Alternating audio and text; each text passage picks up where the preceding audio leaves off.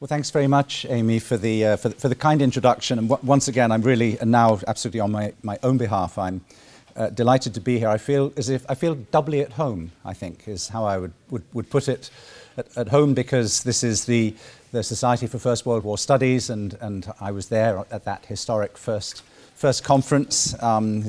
Can it really be 15 years ago?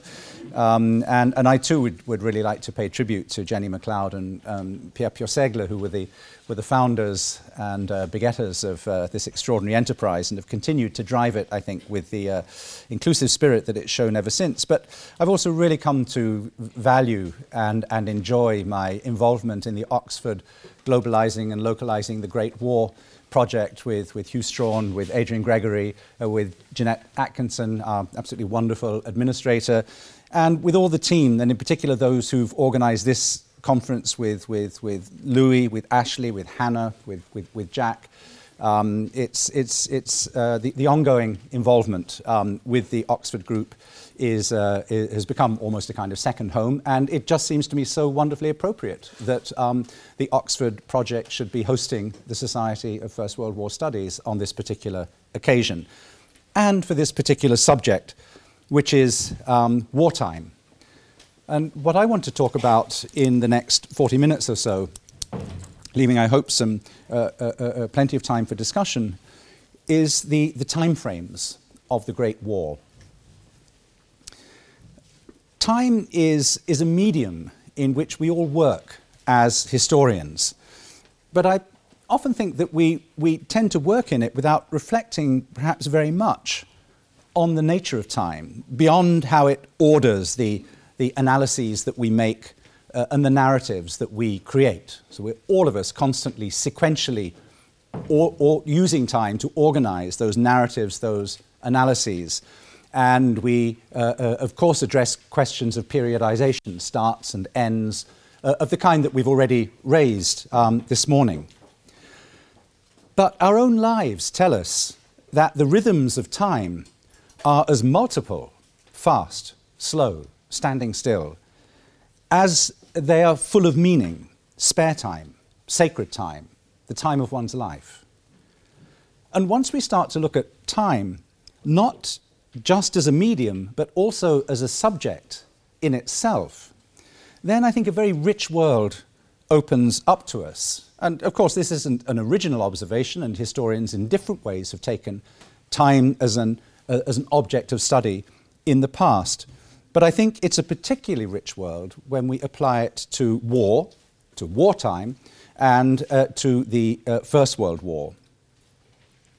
If we now aspire to write global and indeed local histories of the Great War, then I think we have to consider, in and of themselves, the temporal aspects, the time frame aspects of that ambition to write transnational, even global histories. We could indeed argue that the First World War was the first global event, and not just because it touched a great deal of the world, but because most humans during the First World War experienced that war in real time.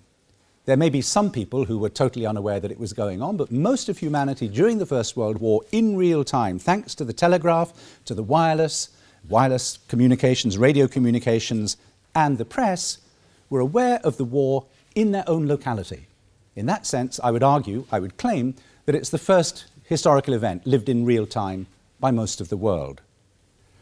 But how people did that, how they experienced it in real time, of course turned on where they were and how they related to the war. And if we add that time isn't only subjective, which it clearly is, but includes memory of the past and anticipation of the future, then it becomes even clearer that time is a very complex thing. It has its own sequence of tenses, and also that it has agency, that time itself may become a shaping factor in history and how it turns out. Well, all of these issues are part of what I mean by the term I coin in my title, if you like, timeframes of the war.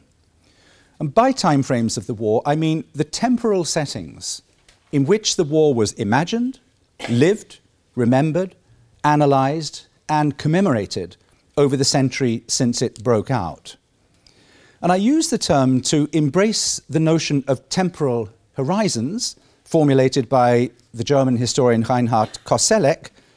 That's to say, the idea that all of us as humans live with a grammar of the past, the present, and the future, and that one of our functions as historians is to reconstruct those grammars of experience in the past. But I also use it to include François Hartog's term, the regimes of historicity. And what Hartog means by that in his book from about a decade ago, but I think translated into English about 4 years ago, these are the constructions of history that characterize specific societies. In other words, how people in the past understood their own history and how they used it. And for me, that, as well as the grammar of the temporal grammar of the tenses, is what I mean by the time frames of history. Time frames draws on both of these ideas and asks how humans understand time, and in this case, how they understood wartime as part of their experience. Now, since time frames themselves have their own temporality, what I shall do in this talk is to look at how the Great War, how the temporalities, the time frames of the Great War played out over 3 periods: the war itself, the interwar years, and now. Well, firstly, the time frames during the war. In Europe, the Great War was experienced in at least 2 time frames. At least. There were, I think, many, but there are 2 that I would like to highlight. The first was an historic time frame. It was the time frame of contemporary historicity, if you like.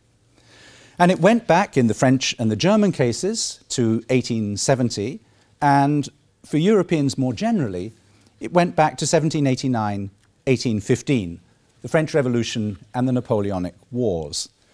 This was understood by contemporaries as being the prior turning point in European history. And indeed, the centenaries of the battles in which it climaxed accompanied the onset of the Great War, with Borodino being celebrated in 1912, the Battle of the Nations at Leipzig in 1913, and already plans being made to celebrate the centenary of Waterloo in 1915, until other events got in the way. Now, the version of this history into which the war was fitted varied by nation or empire. Naturally, it differed for Germany, poised to become a world power, and Austria-Hungary, fighting for imperial survival.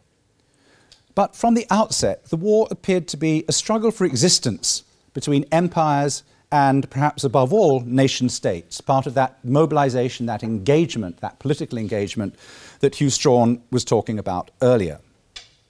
And this was so in relation to nation-states, both where such states existed and also where, as in Ireland and much of Eastern Europe, they had yet to come about.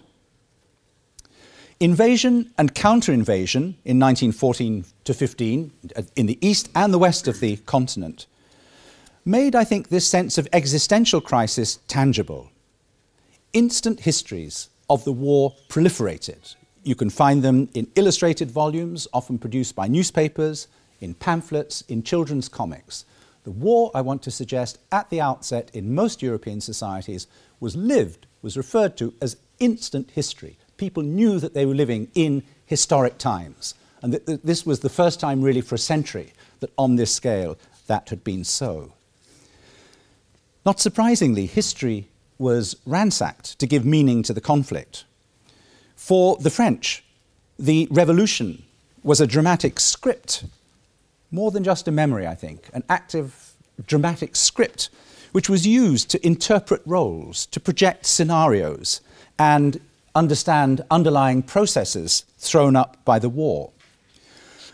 Most obviously, the levée en masse of 1793, which we've already heard about this morning, that's to say the first attempt at universal conscription based on the idea of the citizen soldier, the levée en masse was naturally a source of inspiration. It's omnipresent instantly. Even Le Temps, a centre-right newspaper, on the 5th of August 1914, says, if the Germans think this will be an easy walkover, we are revolutionary France. We had the levée en masse, and that is what is now standing against Germany.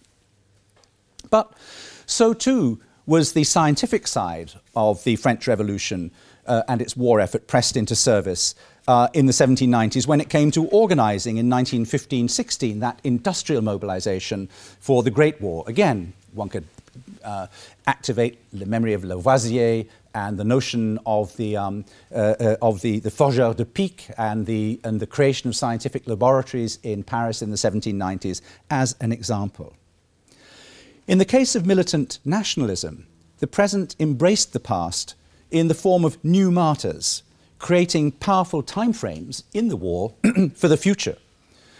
The leaders of the Easter Rising in Dublin in April 1916 inscribed their act in a long historical chain. Quote, "In every generation, the Irish people have asserted their right to national freedom and sovereignty. 6 times during the last 300 years, they have asserted it in arms." End of quote.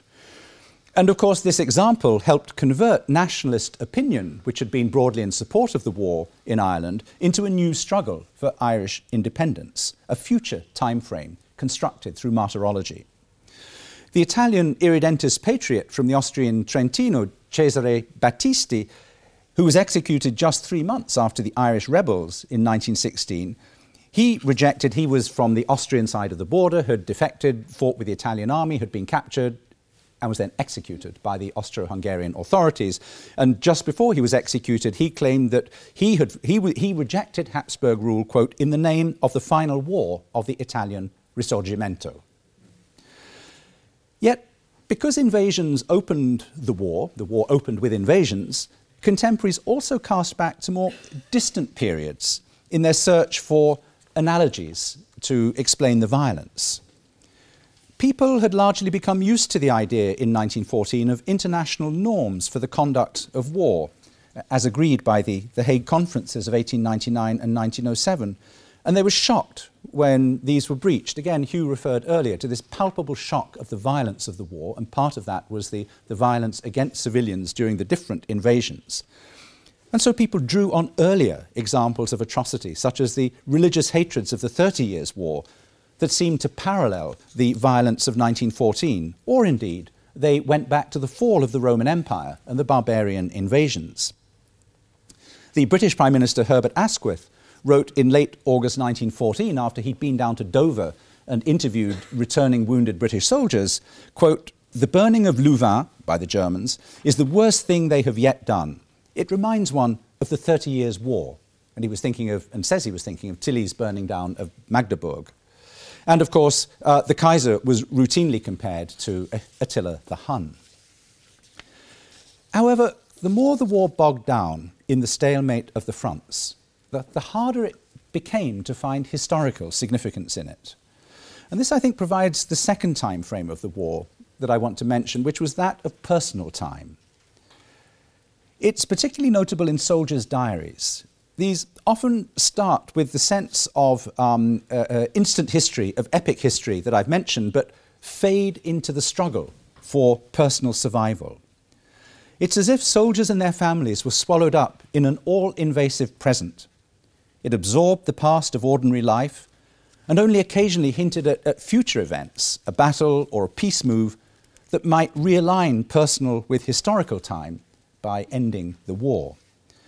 So in late December 1914, Henri Desperrières told his parents from the Marne that after recent attacks, he and his fellow soldiers in Infantry Regiment 14 had resumed, quote, our slow, our patient war of attrition already, notre guerre d'usure.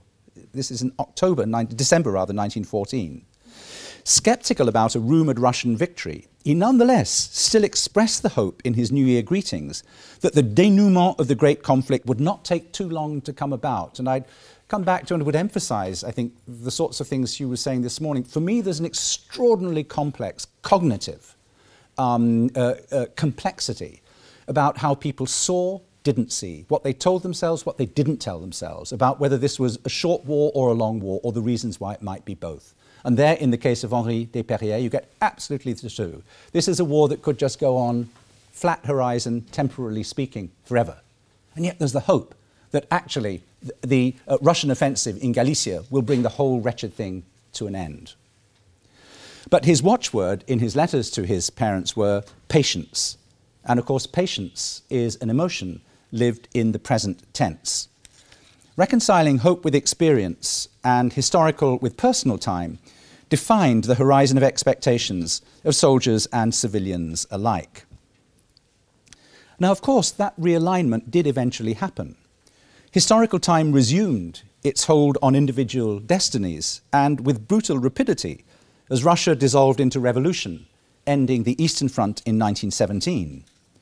Germany sued for an armistice a year later, defeated but not demonstrably beaten in the field.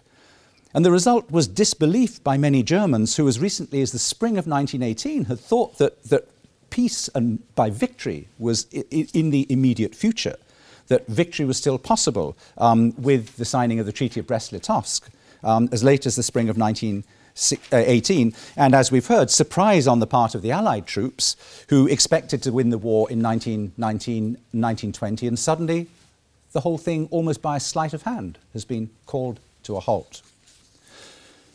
The war was thus experienced in at least two time frames, historic time and personal time, but many other time frames lay at an angle, sometimes an oblique angle, to both historical and personal time. I think prime amongst these is something that I would be tempted to call existential time. And in this period, it meant largely, though not exclusively, religion. Now, of course, religious reference to the war as a new crusade reinforced national or imperial timeframes, giving added meaning, if you like, to historic time. But religion at root was a more primal ordering of individuals and societies in relation to life and eternity. And it's this, not the crusade, I think, that helps explain why the war saw a resurgence of religiosity, perhaps rather more than of formal religion. When death occurred on a scale unprecedented in living memory, this was, it seems to me, inevitable. In an uncertain present, religion provided temporal markers which were premised on the world to come. There was also a resurgence of the idea of war as a scourge, a punishment for sins committed, individual or collective. This was the war as end time, one of the four horsemen of the apocalypse, which, not accidentally, I think, was the title of Vicente Blasco Ibáñez's 1916 novel in Spain, which was the most powerful fictional work on the futility of the war to emerge from a neutral country. But French prefects commented in 1915 that such a view of the war just as an impersonal divine scourge, that this was something which was widespread in the more remote and fervent rural areas and was often linked to lingering hostility at the separation of church and state by the Republic in 1905. And the same was true of rural society elsewhere, and indeed not just in Europe. One thinks of the Virgin's third revelation at Fatima in northern Portugal in 1917, that the end of the war was at hand, and so the return of the troops was imminent. And one also thinks of the chiliastic revivalism of John Chilembwe's ill-fated revolt against the war in Nyasaland in 1915. Even more fundamentally, the endless present in which the war threatened to subsume contemporaries with its low but distant future horizons of home leave or even peace, was overridden at the moments of greatest danger by possible death and whatever lay beyond.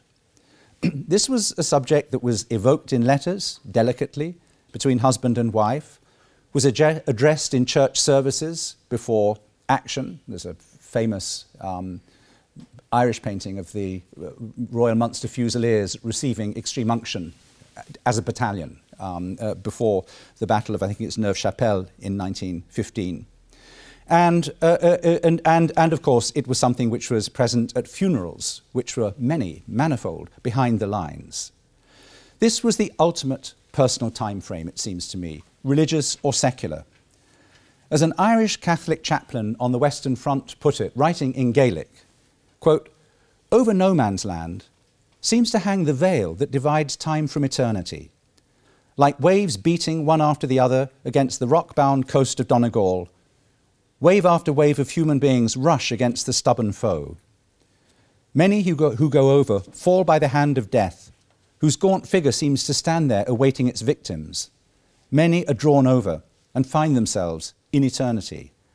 Others come back. What a sensation it must be that one has just been standing on the brink of that huge abyss, the boundless, illimitable eternity." Now, having mapped out these timeframes which I would argue obtained during the war, and of course I'm very conscious that there were others, let me come now to my sort of second theme, which is my second temporality of timeframes, which is timeframes between the wars. It ought to come as no surprise that national historical time dominated peacemaking after the war. This, after all, was the moment when nation-states became the dominant organisational form and source of political legitimacy in Europe. Even Britain and France commemorated victory principally as nation-states, although their empires also reached their zenith, of course, as they stripped Germany of its colonies and divided up the Ottoman Middle East. And I wouldn't want to deny for a minute the imperial penumbra and aureole, as it were, which surrounds that wartime commemoration. But it does seem to me that the core of it is an emergent sense of national specificity in the British and the French cases. Historians and geographers, the professionals of time and space, played an important role at the peace conference, advising the Allies on the world they were making under the banner, or remaking rather, under the banner of democracy and national self-determination. Measured by the timeframes that had presided over its outbreak 4 years earlier, the war appeared to many as a fundamental breakpoint. But the nature of that breakpoint varied both with the prior sense of linear historical time and also with how society stood in relation to the war's outcome, to its endgame. The period 1918 to 1939 diversified and polarized the sense of instant history, not only because the First World War unleashed far more than it could resolve, but also because the world it resulted in was more violent and divided than the one preceding it. So the historical significance of the war became a key for contemporaries as they juggled with and tried to contain and explain this unstable reality. And the particular meaning that they gave it, however, of course, depended, amongst other factors, on victory or defeat. Precisely because there was nothing definitive about the victory in 1918, it seems to me that the Allies made a fetish of the moment of supposed victory on the 11th of November, the 11th hour, the 11th day. This and its rituals, the minute silence, the tomb of the unknown soldier, marked the end of the war and the beginning of the new world it had ushered in. Yet, of course, the war had finished earlier elsewhere and didn't end officially until various dates in 1919 to 1920, when the peace treaties came into force. And those treaties, of course, proved deeply divisive while leaving in place regimes with the power to contest them.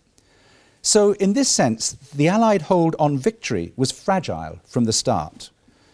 The insistence that the armistice had ended the war, that this had been a war fought to defend civilization, underlined this fragility. One might, I think, talk of an Allied culture of victory, which existed in several variants according to the country concerned. But one of its functions was to frame and contain the temporal instability of the past, to shut the door on the war, to say it had meant this and not that it was firmly in the past, but it wasn't firmly in the past. And I think the instability of that culture of victory helps explain and express that.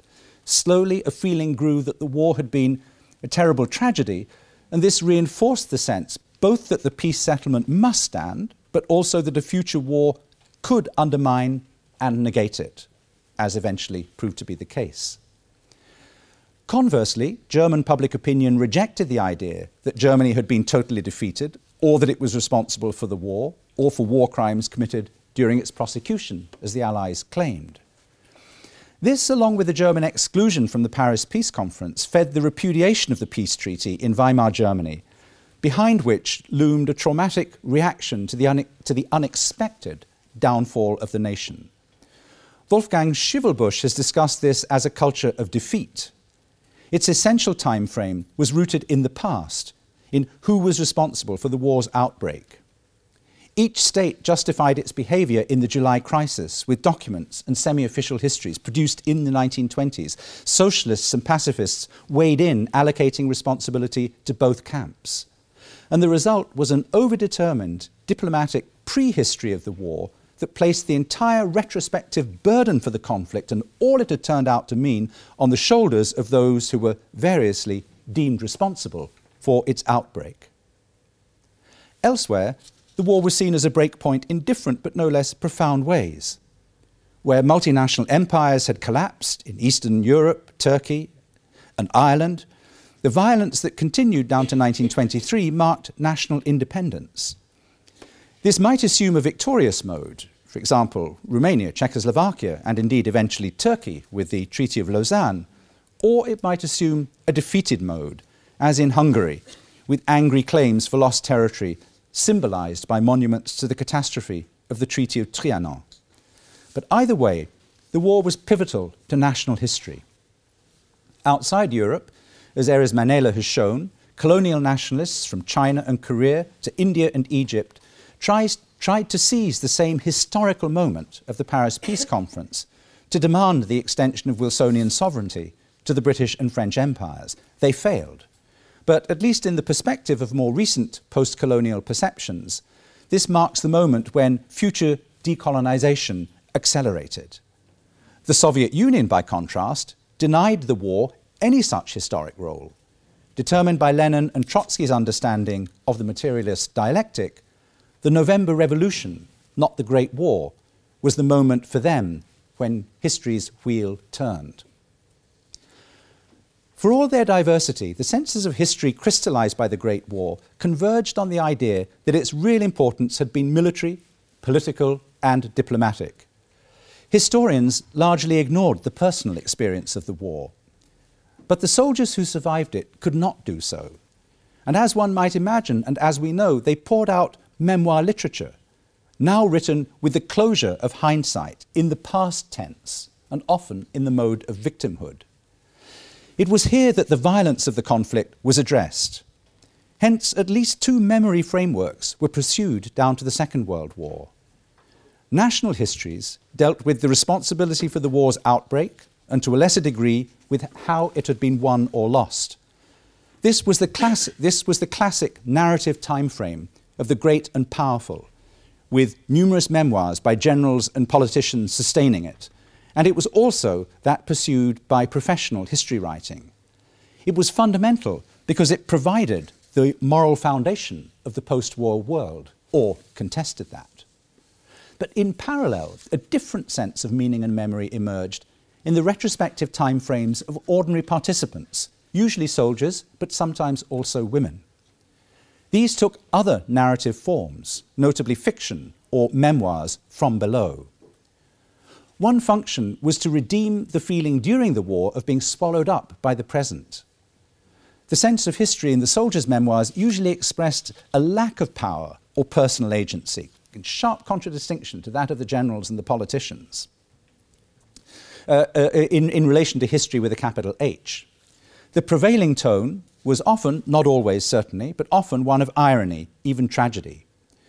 These, of course, were the works analysed by the French critic and veteran Jean Norton-Creux in his controversial work of 1929, Témoins, or Witnesses. They formed the British literature of disenchantment, Blunden, Graves, Sassoon, Owen, in the 1930 edition of his poems. And Owen, of course, took as his subject the pity of war. But the sense of the war as a tragedy, albeit a necessary tragedy, and of the gulf between the future won and the price paid for it, also found expression elsewhere, in some veterans' movements, especially in the victor countries. And this is not to deny that different revanchist messages emerged from other veteran memoirs, especially but not only in Germany. If all veterans were haunted by those who had not survived, civilians might also agonize over how a national historical time frame that saw the war in terms of victory or defeat, a cause won or lost, might be squared with private grief and loss. If the war seemed like an endless present at the time, the amputation of the future that came with the death of a loved one could turn it into a past that was hard or indeed impossible to escape. Thus, Lady Violet Cecil, whose son George died aged 18 fighting in September 1914, inserted an in memoriam notice in the Times 20 years later, in 1934. I shall remember while the light lasts, and in the darkness I shall not forget. Käthe Kollwitz, the German artist and sculptress, only found comfort and was restored to present time when she came to understand that the bereaved had lost as much as the dead. Famously, she changed the project for a statue of her son Peter, killed in October 1914, into one of herself and her husband as grieving parents. But it took her nearly 20 years to do this. Most trapped of all by a past that remained all too present were the veterans, or rather were the veterans who suffered post-traumatic stress syndrome, who might be ambushed by the war at any moment, or in the worst cases, were condemned to relive it endlessly without reprieve. Let me turn now to the timeframes post-1945 and particularly of the present.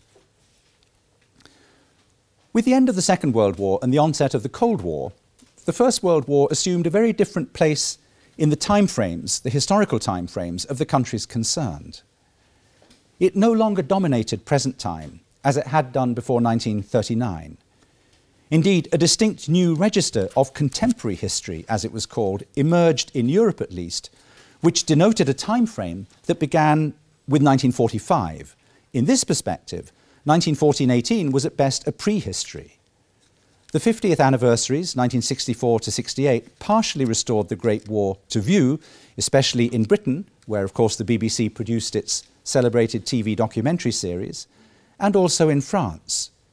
In both countries, historians at last began to write about the soldiers, while the veterans, who were now over 70, expressed their retrospective time frame collectively for the last time. I'm thinking of something like the museum, the Mémorial de Verdun, created by the veterans, which opens in 1967. I take that to be the last museographical expression by the veterans themselves of the Great War.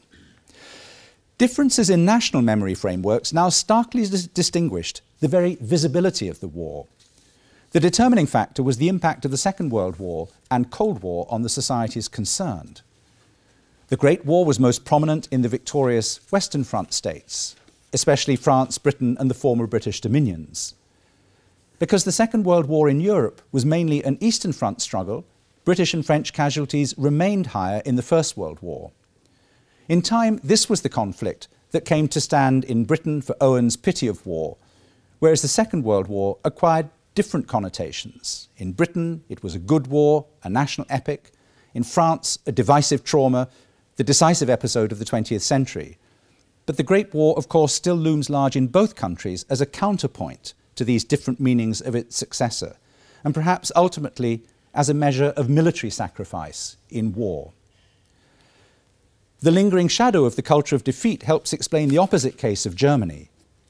While there has been a good deal of academic work on the war, this has not been matched by public interest, and I think that's even true now after a slight change of position in 2014, which has remained focused, unsurprisingly, on the greater catastrophe of the Second World War.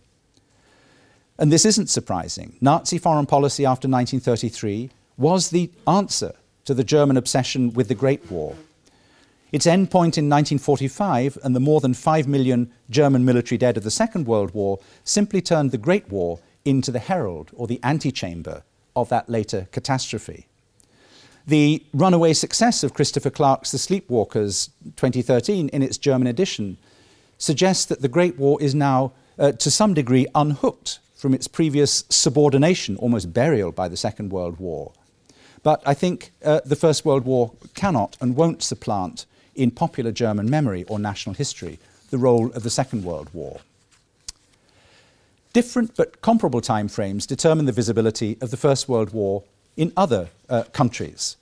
The Treaty of Trianon remains a nationalist site of memory in Hungary because it marked the downfall of Greater Hungary and the loss of territory to Czechoslovakia, Yugoslavia, and above all Romania, something that was confirmed by the Second World War and so forms part of Hungarian life today. Poland, by contrast, epitomizes the difficulty of remembering a war and its time frame that preceded the nation-state within a national memory framework. 3.5 million Poles fought in the First World War for the three empires that had partitioned their country in the late 18th century, Germany, Austria, and Russia, up to 400,000 of them dying.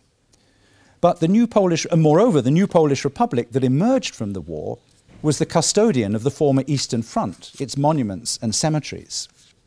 Yet the wars that mattered for newly independent Poland were those with its neighbours, Ukraine, Lithuania, and the Soviet Union in 1919 to 1920. These provided the founding narrative of the new state, and to this day, Polish interest in the Great War is marginal. Now, these national timeframes of memory and historical understanding remain strong, and I think they've shaped the commemorations during the centenary.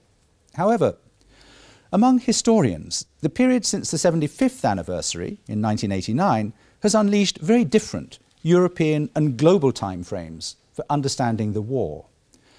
There's a certain irony in this, for that anniversary, 1989, passed almost without notice in regard to the First World War, as the Berlin Wall came down and the bicentenary of the French Revolution was commemorated.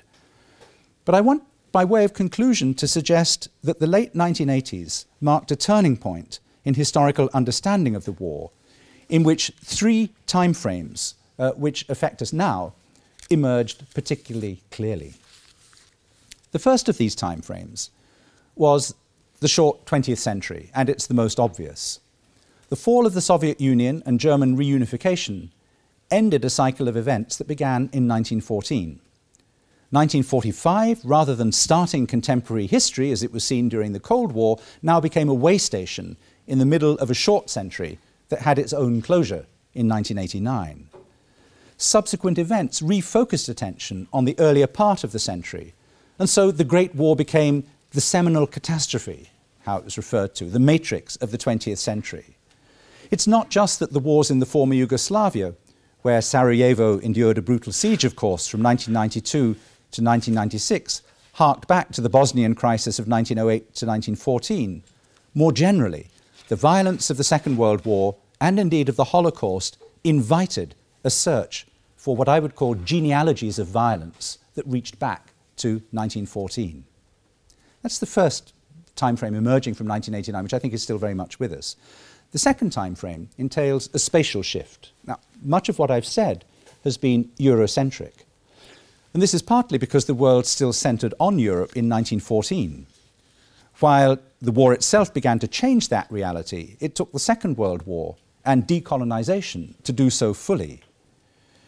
It's also, I think, the persistence of that Western framework because historians and indeed the public, partly because of national memory frameworks, often adopt uncritically the temporal and the spatial hierarchies of those that they study or pay attention to.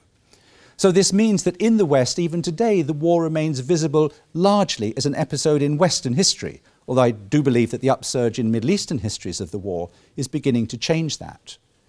Yet, while East Asia, India, Africa, the Middle East, or indeed South America may or may not have been peripheral to the outcome of the Great War, the war was often far from peripheral to those regions and their peoples. And I want to really underline that point because it seems to me that this, what I call this reverse logic, so we might argue that the British Empire was more important to the war than the Ottoman Empire was, Western Front, much more powerful, etc. The reverse proposition is absolutely false. The First World War was not more important to the British Empire than it was to the Ottoman Empire. It led to breakup of the Ottoman Empire, genocide, the emergence of modern Turkey, and so on. Operate that reverse logic around the world, and I think one begins to free up, as it were, this kind of single or positivist framework, whether temporal or spatial, for understanding the war. The genocide of 1 million Armenians is now, I think, central to our understanding of the conflict, although it took place in Asia Minor, and at the time, during the war, seemed far less important in London, Paris, or Berlin than the barely comparable violence towards Belgian civilians, or indeed the Allied naval blockade. It's only as decolonisation has reshaped British and French understandings of history, and as China and India have emerged as major powers, that we've begun to appreciate these different non-European timeframes. As I mentioned at the outset, moving spatially towards a global history of the war has implications for the timeframes through which we view it. The chronology of the war was in some regards the same everywhere. In that sense, the war unified time. I started out by saying that it was the first event of the 20th century experienced in real time by most of the planet.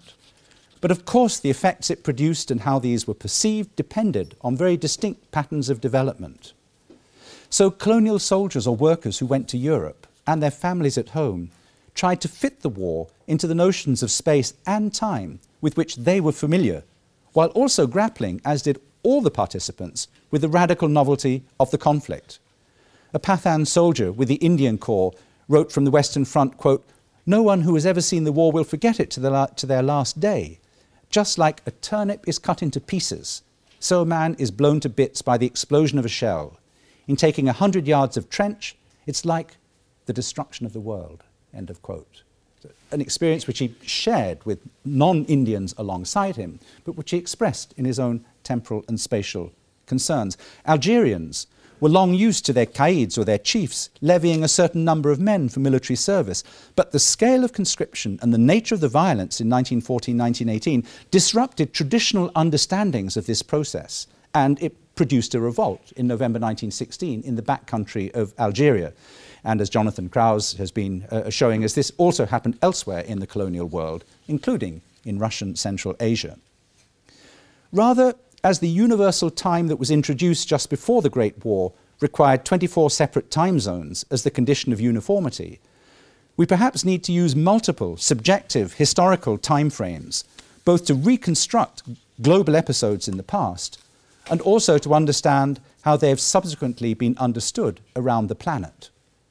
Militarily, Japan barely took part in the Great War, despite being a combatant state. Yet economically, politically, and perhaps above all culturally, the war transformed Japanese views of the world in a trajectory of violence that for Japan runs not from 1914, but rather from 1904, the war against Russia, to 1945. Ernst Bloch's idea of non-simultaneous simultaneity may help us grasp, I think, the subjective timeframes at work. Bloch, the 1920s philosopher, hypothesizing that simultaneously there are highly differentiated timeframes which are in play, and so that people who experience the same thing at the same time may be doing it in temporally very different terms. And so therefore that non-simultaneous simultaneity is a way of grasping that. Very briefly, my final time frame is different. And it returns us to the soldiers' experiences of the Great War and to the personal memories and mourning of the conflict in the interwar period. The living trace of the war has gone, with the deaths of the last veterans. Yet over the past 2 decades, it's been the soldiers' story, and to a lesser extent, that of women and civilians, often linked to the surge of interest in local and family history that has driven both popular interest in the Great War, where this exists, and the concerns of professional historians. This, I think, is especially clear in how historians have opened up the experiences and memories of mass participation in the war to serious study.